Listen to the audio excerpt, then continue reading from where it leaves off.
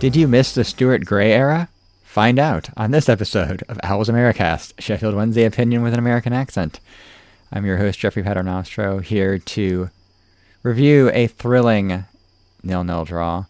And I'm drinking a B-side, a New England Blonde Ale from Alvarium Beer Company, one of my favorite locals about 30 minutes up the road in New Britain, Connecticut. Did Wednesday play a B-side against Walsall? Only time will tell. Joining us once again this week in New Jersey, it's Patty Jones. Patty, what are you drinking? Good evening, Jeff. How you doing? I am on the Council Pop today, which is a colloquialism I'm not sure you guys will know about, but it essentially is water. Council Pop means just free soda, which is water. But I'm drinking out of an NJ Beer Company glass. There you go. Yeah, I'm just drinking out of the can. And once again, our New England Owl, Justin DeSorger. Justin, what are you drinking? Hey, Jeff. Good to talk to you. I'm drinking Moat Mountain Brewing Company, keeping it in New England. It's North Conway, New Hampshire, pleasant town on Lake Winnipesaukee. They're Miss V's Blueberry Ale. It's doing the job so far. Yeah, very summery, sort of the last gasp of summer this weekend. Although I need it's still it. incredibly humid here, at least. I went out and mowed the lawn Sunday morning, Monday morning. I don't even remember. Time has no meaning. And I got through the front yard, and it wasn't bad. It was 75, but I was just drenched in sweat by the end of it because it was so humid. I may have put in a slightly more rigorous shift than Wednesday did, and we'll review that fixture. The League Cup win against Walsall. There is some Wednesday news, and we're turning over a new leaf here on the Owls Americast. New season, new us. We're actually remembering to preview the midweek fixture along with the Saturday fixture. So we will preview both the Cardiff game, kick off the league season on Saturday, and the Rochdale League Cup round 2 match. So we start, of course, with 90 minutes and 90 seconds. Walsall's 0, Wednesday 0. Wednesday win 4-2 on penalty kicks. If you think there's any way in hell I can fill 90 seconds talking about this match, you are sadly mistaken. I will say that it's always fun. This happens every year on the show.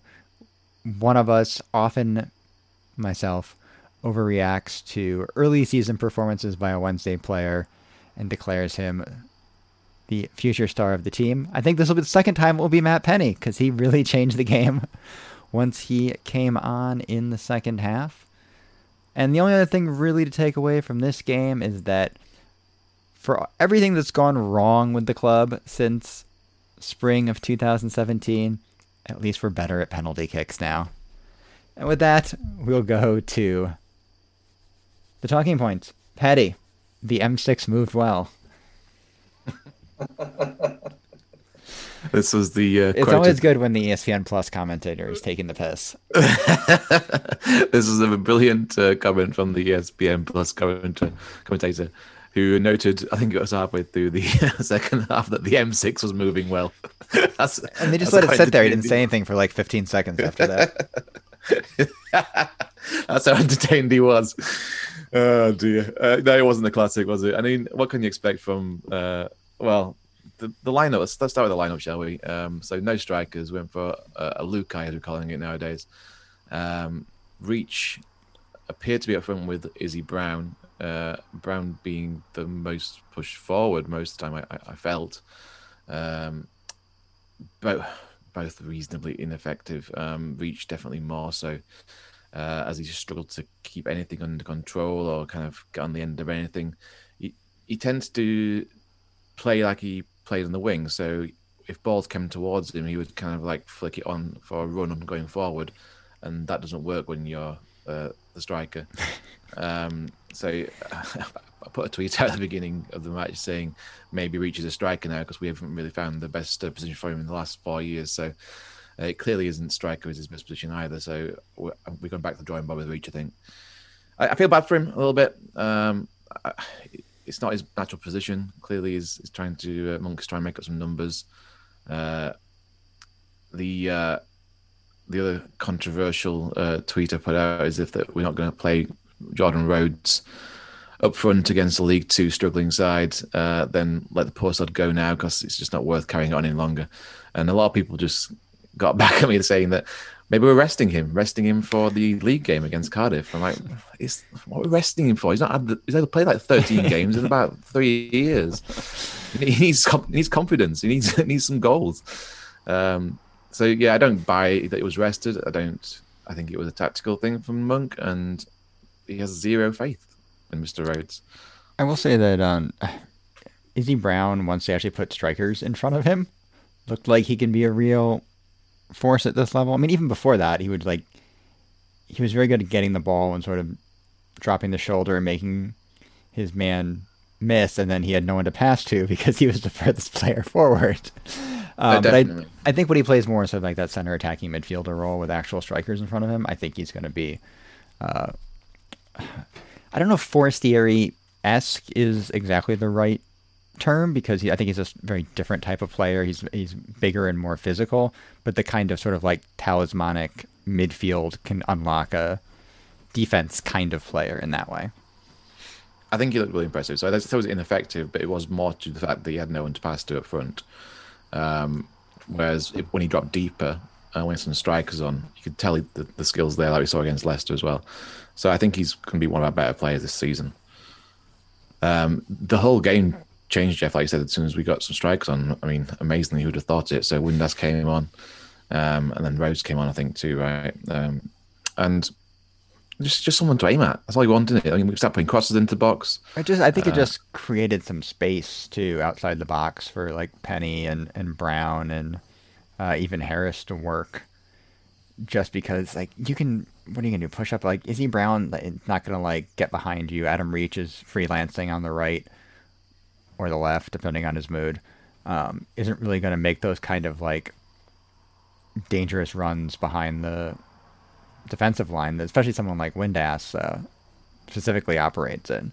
It just gives them something to think about and just creates a little more space for the midfield to operate. I thought the midfield did quite well. You mentioned that last week, Jeff. I think even just talking about the season at hand, the importance of getting some strikers in who know how to make proper runs and know how to stretch a defense and to make it move. And I agree with you guys. I thought Izzy Brown was excellent. Even up front, he wasn't in a good position to do the things that he does. But once he was dropped back and he had some space and time to control the ball and to move the ball around, that is what he does. And I think we got a good preview of that. I also was very impressed with, and since he's going by, we'll just call him our new friend Fizz, who, ran out of a little bit of steam, but he definitely showed the ability to take the ball and push forward with it and get himself into good positions to both receive passes and distribute them and move. I thought he was, out of the 60 odd minutes he played, I thought he was very effective for most of them. And then the last one, of course, you guys have mentioned was Matt Penny, our old friend coming in, and he just the confidence that he had going forward with the ball. I thought he really kind of broke the game open, and I thought Harris looked much better on the right side than he did on the left. And I don't know how much of that was Adebayo's sort of ineffectiveness versus, Penny allowing them to stretch that side of the field and give Harris some space on the right side. I think on Fizz specifically, like, he has all the tools to be just a different kind of midfielder than we've had at this level. That was the other thing I've noticed was, like, a midfield with both Dele Bashiru and Izzy Brown is just a more physical midfield than we've been able to play in a number of seasons. And, like, this isn't the under-21s anymore. Like, he's going to have to adjust having less time on the ball. He's going to have to pick his passes, make his decision-making a little quicker. But I think that'll come with more match reps. And even, again, that was another thing where it's like, was Adebayo just not making the runs he expected on the right? Because they didn't seem to be communicating particularly well on some of their interplay, especially in the first half. But, he definitely puts a shift in. He works hard. He's very physical. He's very difficult to get off the ball. Likes to tackle and does look like that kind of like box-to-box midfielder and type of box-to-box midfielder that, look, nobody likes Kieran Lee more than I do, but that's a very different type type of frame you're dealing with running at you than Kieran Lee. I do think that for a 19-year-old, yeah. right?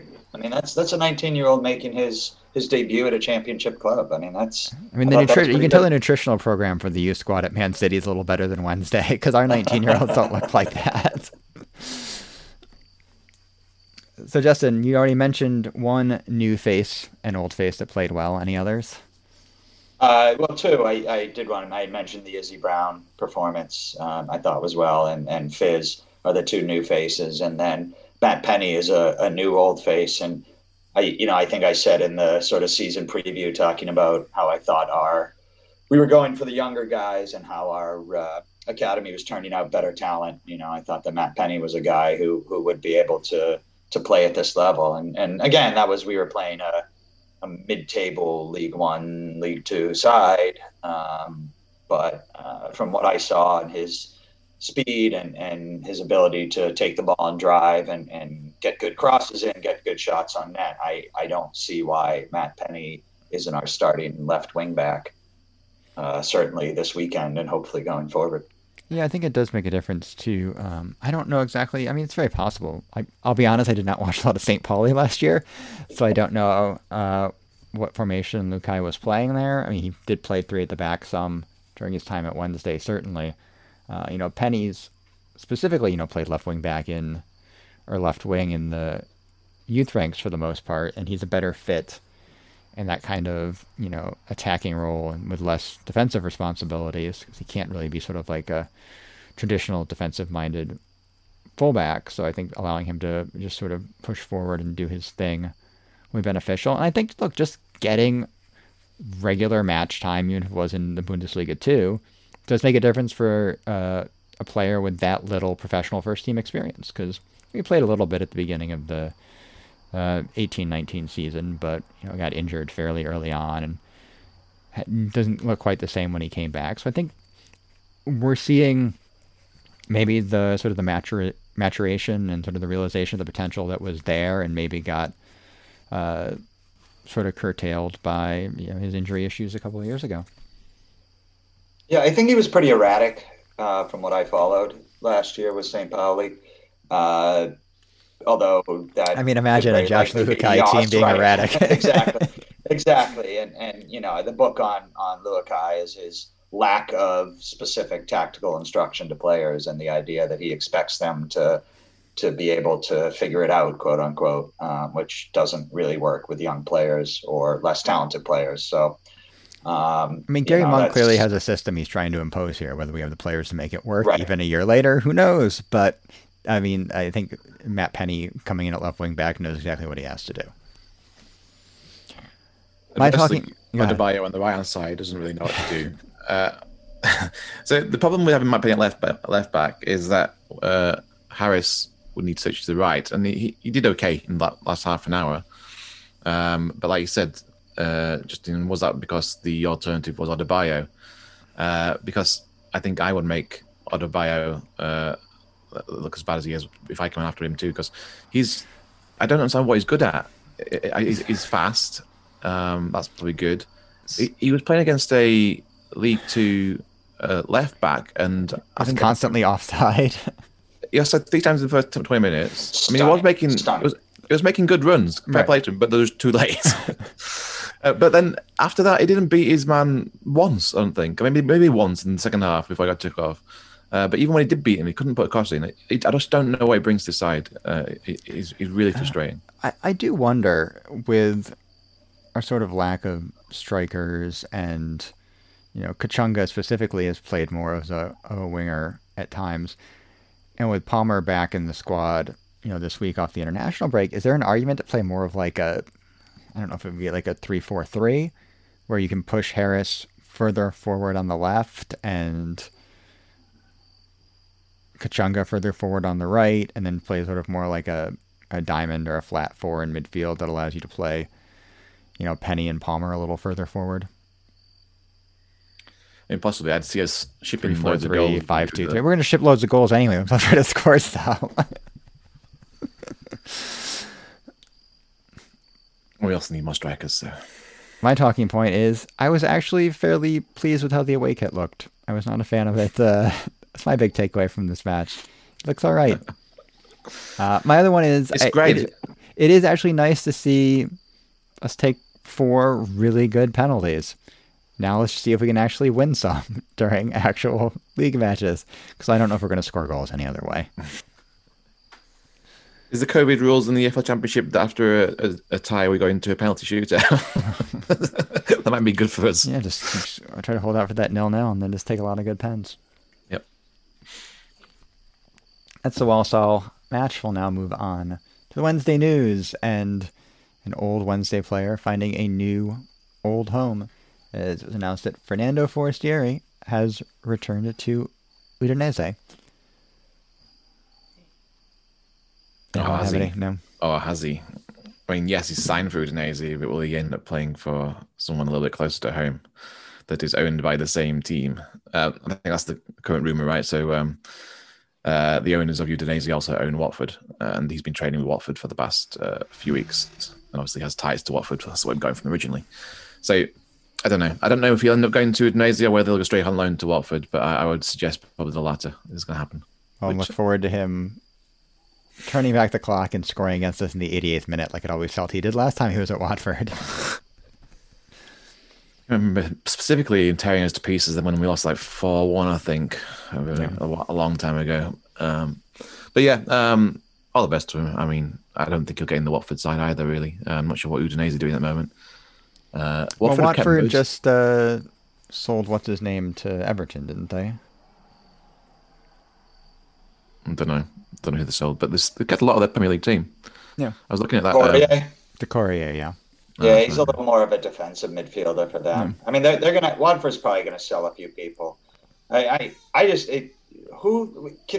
Forestieri can't play anymore.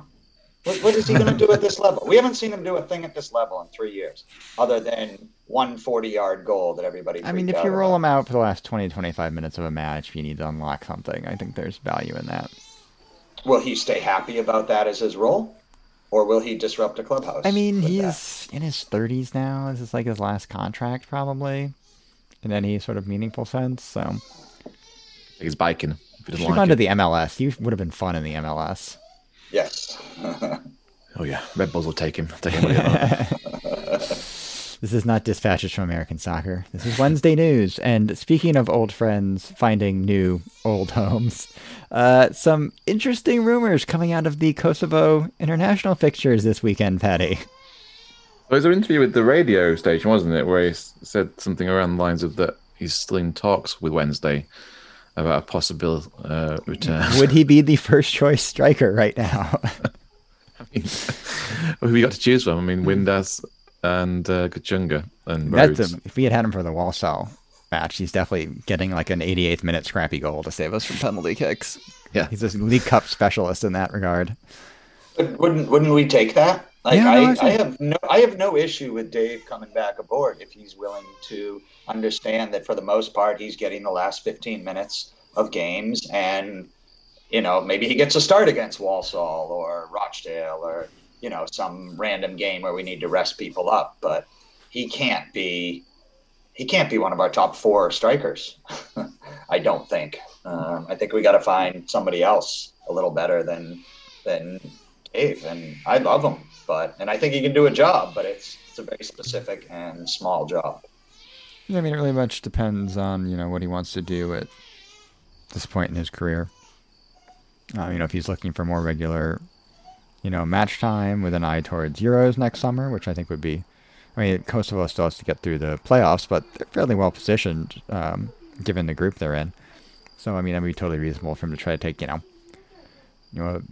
know he was in talks with some Turkish teams, something like a mid-table Turkish league team where he can play every week or something like that, to sort of showcase himself more than he would for the last 15 minutes against Rochdale or whatever. Don't know if we'll all be clamoring for that ESPN Plus feed. Speaking of which, the League Cup draw, as we previously said, Wednesday go away to Rochdale a week from today, Tuesday, as we record. And the winners, I guess they're doing like little brackets now, because the winners play Another series of potential glamour ties is either away to Fulham or away to Ipswich, Paddy. The magic of the cup. I don't understand why they did 2 draws at once. Is that like a Champions League kind of thing? I think because the schedule is more compacted than it usually is for the cup. Of all things to borrow for the Champions League, that's not the one thing I want the Carabao Cup to do. Yeah. To make it more sexy. Yeah, I mean, we can't get that worked about Rochdale, and I know Justin's done a preview for us later on, so we'll keep that for then. Could be a little cup run here. True, I mean, especially if we get Ipswich after that. I don't think Fulham's going to be paying particularly close attention to the League Cup. But that may not matter because Wednesday just drew 0-0 away to Walsall, so Rochdale will be a bit of a step up.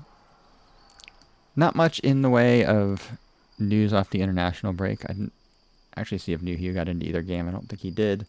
But Liam Palmer. Yeah, you got the start in the second game. Oh, did he get the start in the second game? The 1-1 or the 2-1 loss to Greece? Yeah, he did. I wanted to give a shout to Liam Palmer, who has had a bit of an erratic career with the Scotland team. He had a couple opportunities, didn't look so good.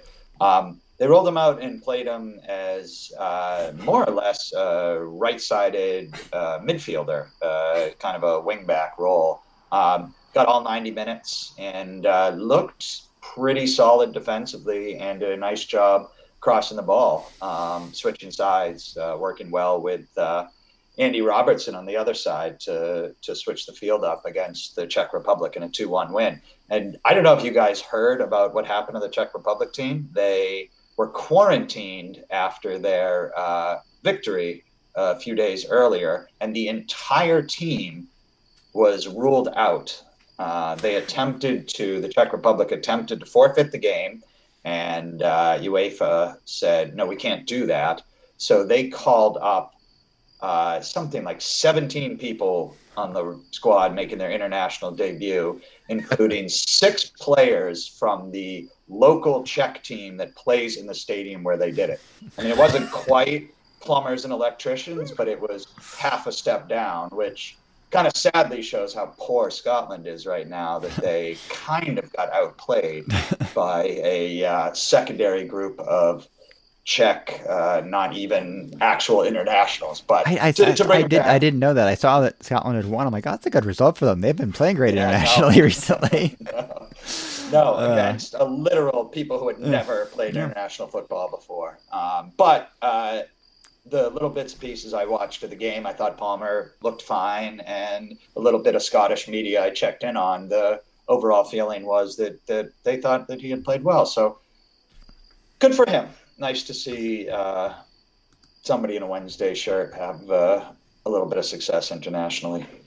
He got an assist too, didn't he? He scored he assisted for the goal at the end. So hopefully that's obviously practicing crossing all off season, because we certainly need that.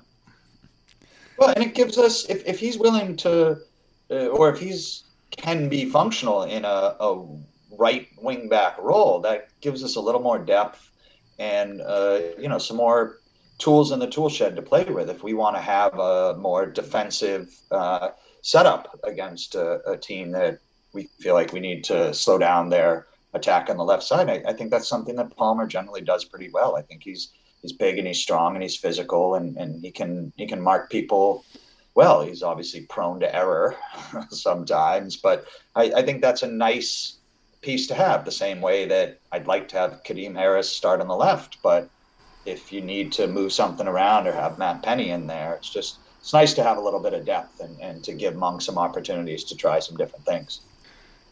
That wraps up the Wednesday news, and we'll take a break. And we come back, we will preview Cardiff away and Rochdale away.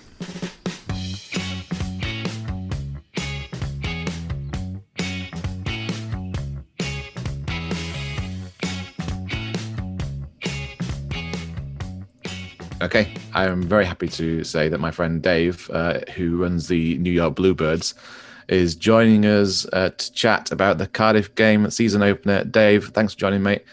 How are you doing? How are you feeling about the season ahead? I'm doing great. Thanks, Paddy. Thanks for having me on. It's my first appearance on this podcast of you guys. Season expectations, right? Is that what you asked? Yeah, I mean, have you had a good off season? Are you happy with how Harris finished last season? And what do you expect? Are you hoping for playoffs? Are you hoping for like? I feel like every championship team is hoping for playoffs. I mean, even you guys. I mean, how many points you got deducted? I mean, I feel like, you know, every team always feels they can. Oh, it's that cheeky 6th spot we can nip in. So, you know, last season under Warnock, I think we were, I wouldn't say we were one of the favourites to go up top 2, but definitely a playoff shout. Warnock going was disappointing for a lot of Cardiff fans. I mean, we've been on this roller coaster journey from, he joined us when we were like 2nd from bottom. Typical Warnock, come in, backs against the walls, playing this, not the most attractive football, but definitely effective. I mean, we went up, you know, more like a battering ram of a team. Harris came in, never really got the fans excited last season when he initially came in. It's not a name that jumped off the screen as getting the blood pumping, but he's done a great job. I mean, getting in the playoffs, I mean, ahead of a few, you know, big hitting sides like Forest. You know, you can't really ask more of the guy. This season, I think we're going to be going about it the same way. I feel like the playoffs are well within our grasp. We haven't lost anyone, which is, you know, apart from, I think, Danny Ward left for Huddersfield. I know that's up your way somewhere, Danny Ward.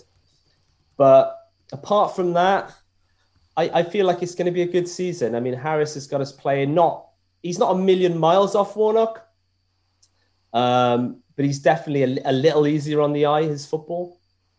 So playoffs minimum, I think, for us. Well, Dave, who are looking, just to preview this, when I was looking at the Cardiff roster, like the number of just classic championship names that jumped off, you know, Bennett and Flint and Bamba and Bakuna and Hoylett and Lee Tomlin and all of these guys. Who of them are you expecting to make a large impact this year? And sort of following up, I know you got, I wasn't super familiar with either of them, although I'd heard the names, a couple of loanees from Liverpool and Arsenal who are maybe supposed to make a big impact. Who are you looking to make a big impact for you guys this year? I think at the base, it's going to be our old school generals. So the guys that bring the physical aspect to the team. So you're Sean Morrison. I mean, he's a unit at the back, and you're always going to be in a fight with Sean Morrison, and he chips in with a few goals. I mean, our back line are full of monsters. I mean, Flint, you know, when he was at Bristol City as well, he also chipped in with a few goals. So we've got always going to have that set piece threat. From my point of view, the real key player for our attacking point of view is going to be Lee Tomlin, and making sure he is fit. A fit and firing Lee Tomlin he's one of the best players in the. I will, and highlight the word fit, because he has had his issues when it comes to fitness. But when he first came, he did look a bit leggy, I think is a polite word to say it. But he definitely came into his own. And last season, I think he's definitely in the top 5 assists and key passes in the championship. And he's one of these players that will make our attack tick. He finds these balls when you think nothing's on, and he'll just do this little, cheeky little curve ball, and we're away. So we need that in our locker too. So I think Lee Tomlin is going to be key. And also the old school guys who just bring the physical aspect, which you need in the championship. You need that underbelly of steel to make, it's such a slog that season in the championship. You need those guys. I suppose it's just a question of whether they've still got it. I mean, Sean's been with us for a while. You still got Sol Bamba in there, all leaders. So hopefully they can still, bring that physical aspect to the table. And I was happy to see Tomlin's out against Wednesday, so there's no doubt. Yeah, well, that's what I mean. He is one of those players who can. Well, he was in the playoff semis last season. He got an injury right at the end, and I know he was devastated. But he will be a player that, I mean, you're lucky that he's not playing, because he would have caused you issues. I mean, as for the new signings, 2, I say young loan signings. One of them is the Liverpool. I think he's a right winger, like Ojo. I think apologies to Ojo if he's listening, if I got it, if I pronounced that wrong, but he's going to be a classic podcast, by the way. What's that? He's a big fan of the podcast. Ojo. He is a big fan. He is a big fan. He's been in touch, yeah. I imagine he's classic he's going to be a classic Cardiff winger like Hoylett, like Mendes-Lang, in that very pacey. He's going to get down those channels and he's going to cross balls in. For the Giants, and that's the other signing, Keitha Moore.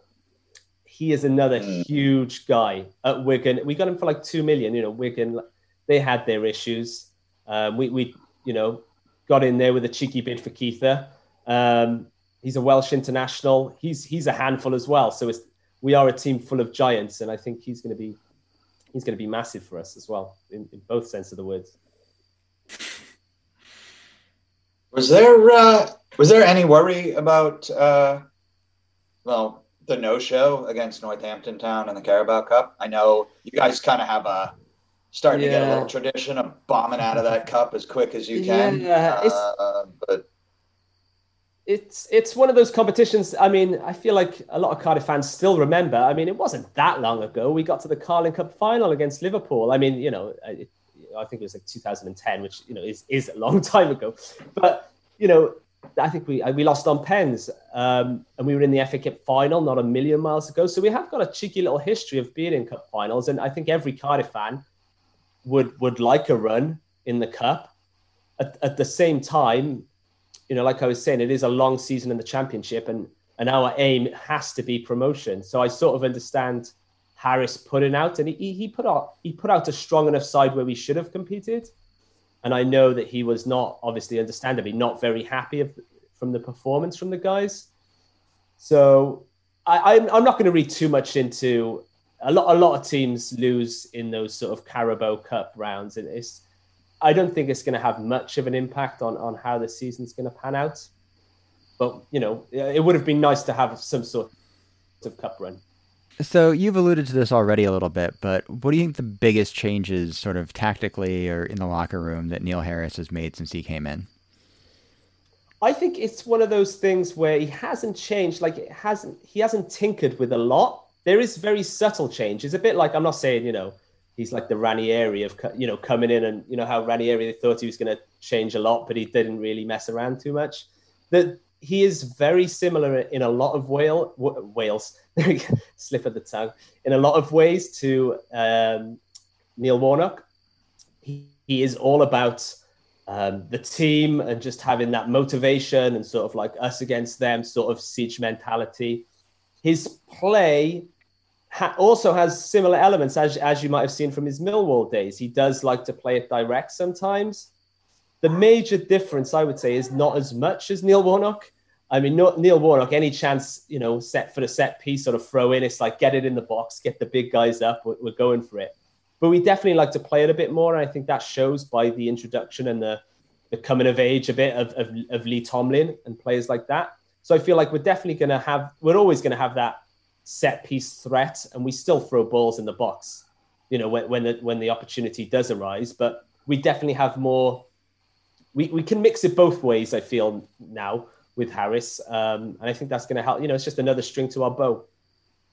I saw in the Northampton game, they played a 3-5-2, which I'd never seen. I mean, Harris has been 4-4-2 forever. Yeah. Do you think that was something he was just trying out? What do you expect to see on Saturday? I don't expect to see a 3-5-2. I'd be shocked if he plays a 3-5-2. I mean, maybe he's trying something tactically, just as like, if we need it. I know we've bought that other right back from Arsenal, and he's a bit of someone who likes to get forward. Bennett is a left back that also likes to get forward. So maybe he's messing around with our fullbacks in that capacity, and he just wanted to see how they would do in that system. I still feel with the players we have, a 4-4-2 is what we're best suited as. I mean, you could have the 4-4-2 with the one just off the one up top. I can imagine that's what he's going to go for. I mean, maybe he's thinking around if Tomlin's injured, maybe we do need a bit of a change. But I would imagine, I mean, if we lose 3-0 against Northampton, I can't imagine us going, this is the system for us. What's the last thing Wednesday will expect? It's 3-5-2 that we got battered against Northampton. But I definitely think he's just, it's good for him to have a mess around, and there's not many opportunities, especially with the season happening as fast as it has been.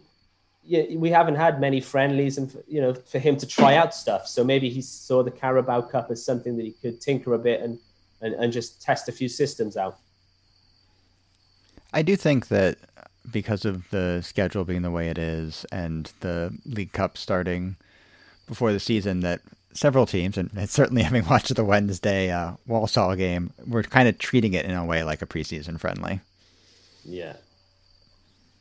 That makes. How did you guys get on? I wasn't following the old Wednesday Walsall. 4-2 on penalty kicks after a 90-minute 0-0. Patty, do you want to give the a great quote? Was moving well.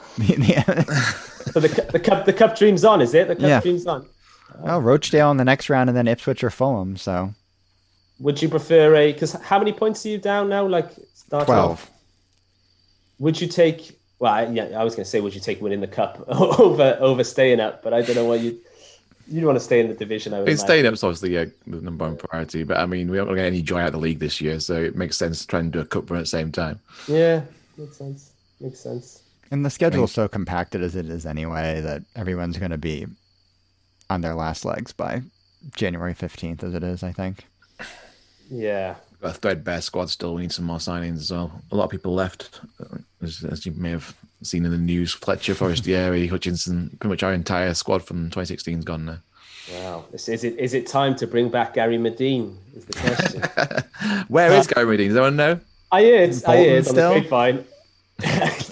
I think he's Blackpool, but that's just rumours. There's all these, no one truly knows where Gary Medine will turn up. It is the Gary Medine derby, this one. The Cardiff Wednesday. A more recent thing is the Kadeem Harris derby. We still thank you for giving him for free, because he's been great for us for last season. Yeah, I was thinking about players actually who played for both clubs, and I forgot about Kadeem. And he was always, when I remember talking to you when he first signed, and he was a player I didn't really want to see go, but we had a lot of those type of wingers, so it sort of made sense for Kadeem that he wanted to go in. It was his time to go somewhere and put his stamp down as a first team regular, and I'm glad to see him do well. He's always been he's good to watch. I liked him. No, he's good. He could probably improve his final ball, but I mean, if it was better than that, he'd probably be in the Premier League. Yeah, that's what's with us rather than someone good. Yeah. So I've got two more questions for you before we let you go. The first one is prediction for this weekend, score prediction. I'll go for 2-0 Cardiff. I think Cardiff are going to do it. I think Keith Moore is looking sharp. He played in the Nations League. I think he's going to be a handful for. I'm not. Who's your centre back pairing? Are they monsters? We've got three at the back. We've got actually three decent sides now. Is Leuven still there? No, we're putting Pasher in Cardiff. Remember? No, who did he go? Sunderland, wasn't he? Finished his career with, I think. Yeah, the Leuvenator. We have IR for Lees and a guy called Julian Burner. And maybe Shea Dunkley this weekend. Maybe Shea Dunkley, if he's ready. Wigan. We also raided Wigan. What? No shout for Jos Van Aken, Paddy? No shout for Van Aken. No, he's not been anywhere near the first team. Yeah. Sorry, anyone on the Wednesday squad? Anyone on the Wednesday side predict us to win Saturday?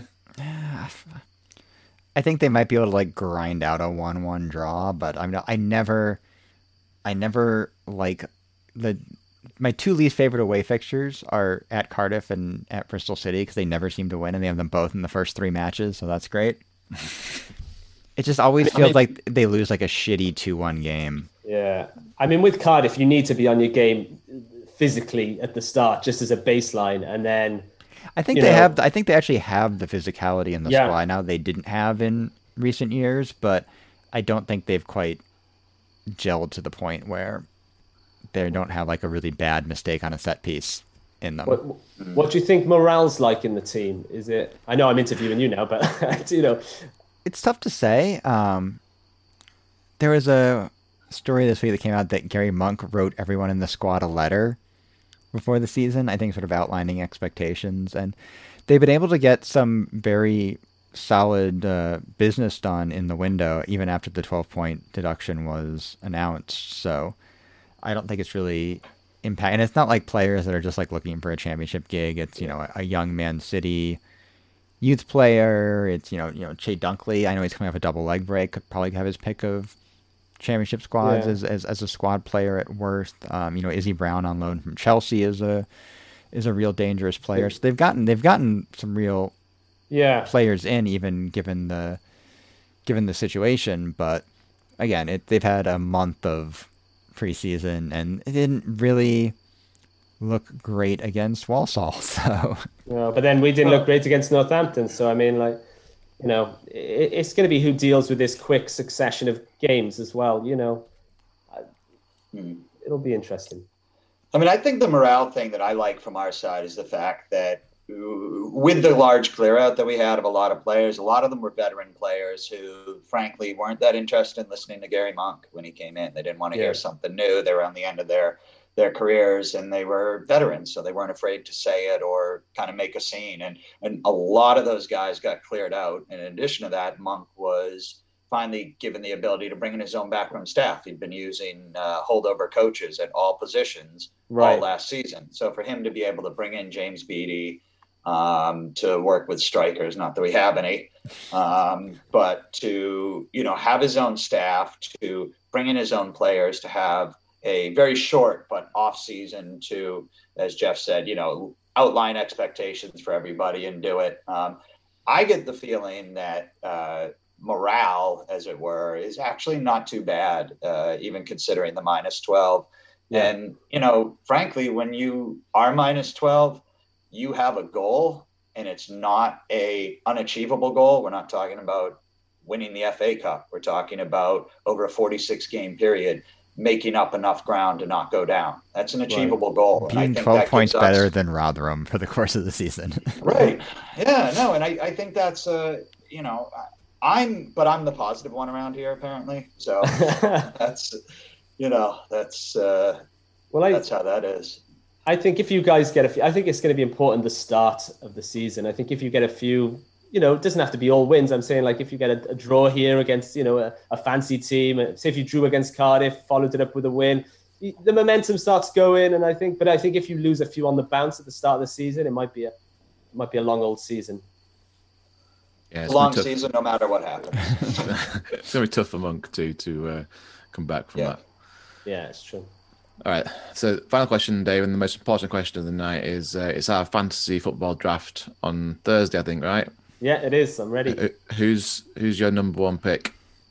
Number one pick that I'm going to spend my fantasy bucks on. Is you going to blow your auction wad on? I mean, the obvious choice is KDB.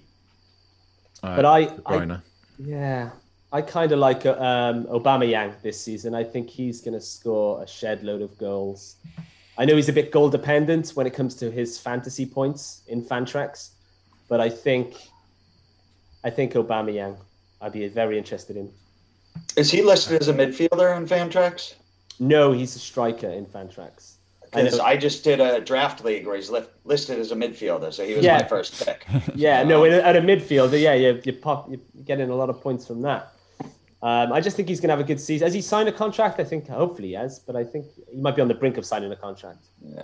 But they're looking good, Arsenal. I mean, I feel like we've been there before with Arsenal. Them looking good, and then who knows? Rare mention of Premier League on this podcast. Maybe it'll last for a long time. Wait, well, maybe Aubameyang will come to you guys. I don't know what age he'll have to be for him to. I'm waiting for 38-year-old Jamie Vardy to sign a last deal with us. That's all I have to look forward to. I was going to say, is there a hero in disguise? I have to mention Craig Bellamy, and someone who's going to come back to Sheffield Wednesday, a Sheffield boy who's going to do it for you guys. Is there anyone out there? Jamie Vardy. It is Jamie Vardy. He's the main one. Yeah. He's not going to do it for us. No? I think Gary Cahill's time's gone and went, so I don't think Gary Cahill's coming. Isn't Brendan Rodgers secretly a Wednesdayite or something? Really? I don't know. He is. Really? Interesting. Didn't know that. For managing, though, right? Not playing. I mean, he could probably do a job for us up front. We've got Jordan Rhodes. Okay, thanks so much for coming on, mate. That's no problem. Speak soon. All right. Enjoy the rest of your podcast, guys. Good luck Saturday. All right. Take care.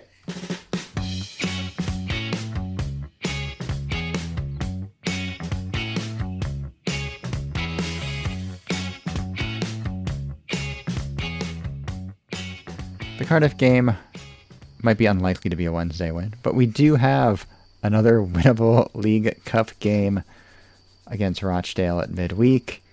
And it's a good opportunity to revisit our new favorite segment, Justin Discovers Rochdale. What do you have for us this week?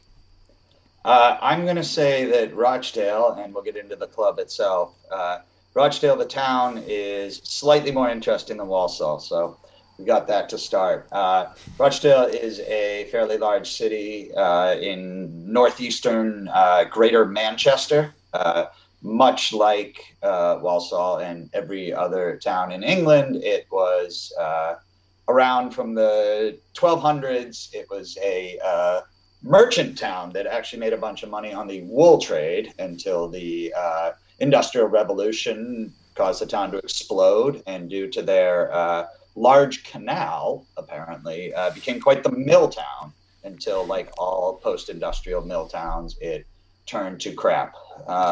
The couple interesting things about Rochdale, it is the birthplace of the modern co-op movement, which, as somebody who tends to lean to the left on economic matters and am a proud member of a credit union, I thought that was kind of interesting. And also rather interesting, they have a gorgeous Victorian era town hall with a giant clock tower that apparently was so pretty that Adolf Hitler decided that when Germany defeated England during World War II, Hitler would take the town hall back to Germany brick by brick and reassemble it, which I suppose we're all quite thankful that never got to that. And in something that, as far as I know, only Jeff will care about, but maybe there are others, a Doctor Who seemed to be the most famous person I could find from Rochdale, and that was Colin Baker. The Sixth Doctor, not one of the better ones.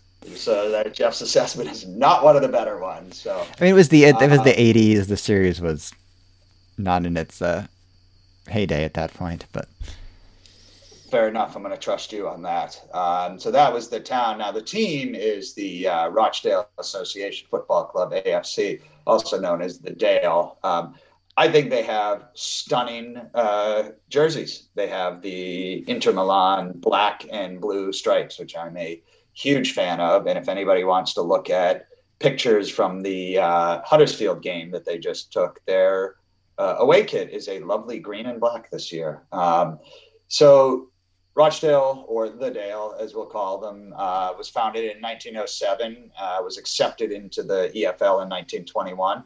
The peak of their existence was a League Cup final in 1962, where they lost to Norwich. They were 18th in League One last year.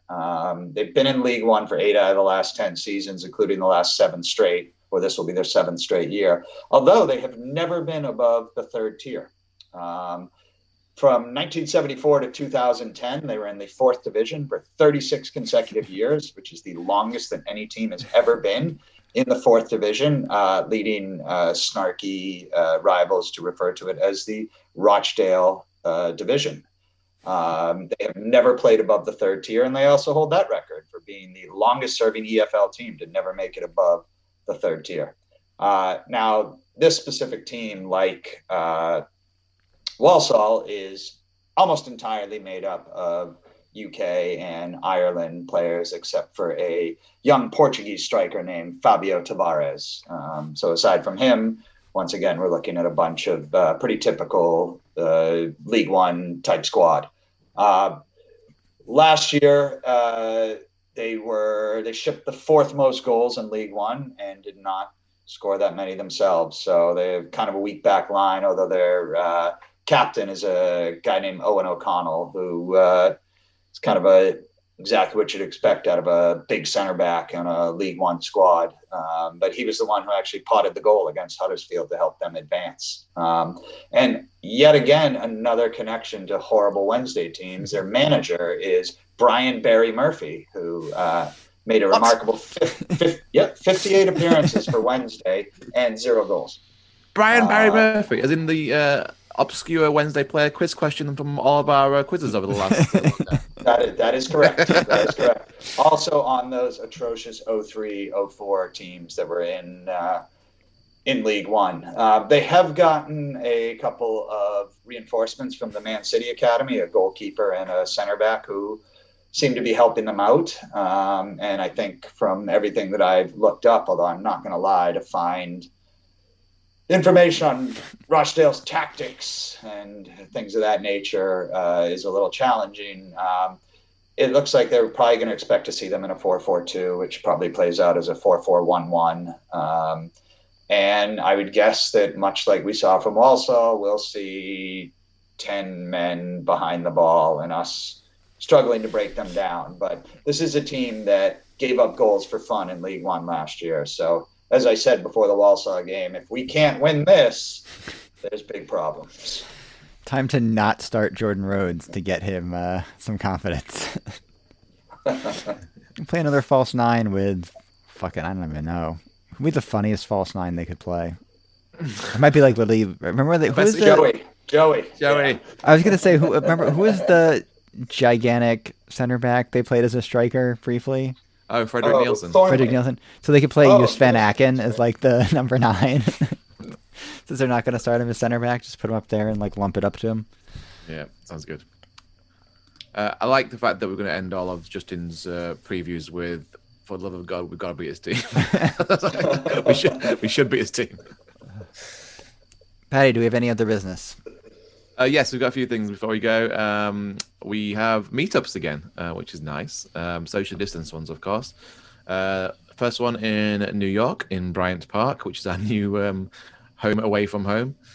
That will be at 10 a.m. on Saturday Eastern Time. We have another meetup as well, which I found out about today.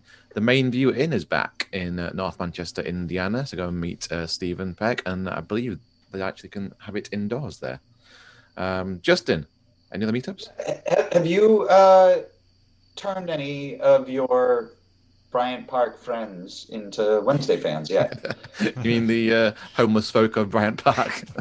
So be it, whatever they are. They could just be hanging out there drinking early in the morning. I mean, like us. I mean, who am I to judge, right? We're out there drinking early in the morning too. They are no worse or better off than we are. In fact, they're probably happier than we are because we're watching Wednesday game. Should bring a couple extra shirts. Hand them out. Yeah. We do also have a virtual meetup on Zoom. Our friend Mike Laroon is going to be doing that for us. So we'll put details on our Owls Americas forum if you're interested in joining us online. Also, we have the blog back up.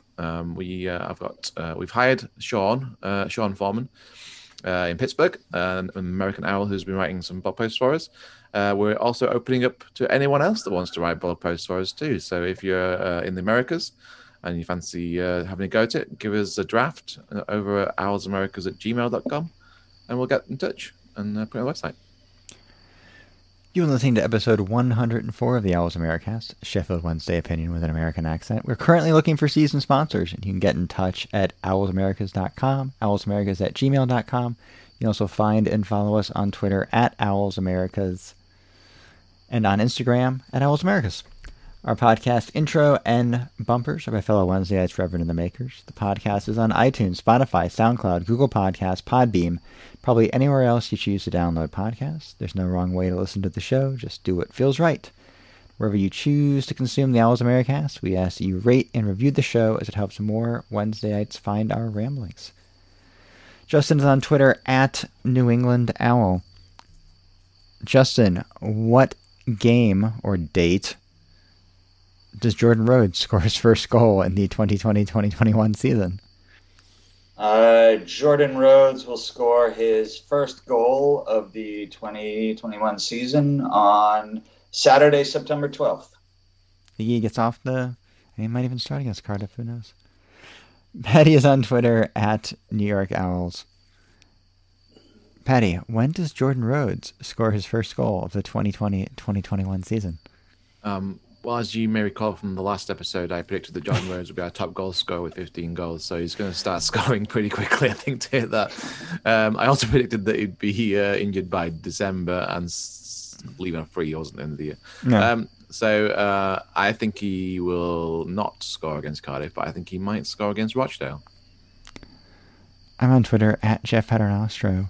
It will bring you all the Jordan Rhodes goal news that's fit the podcast next week.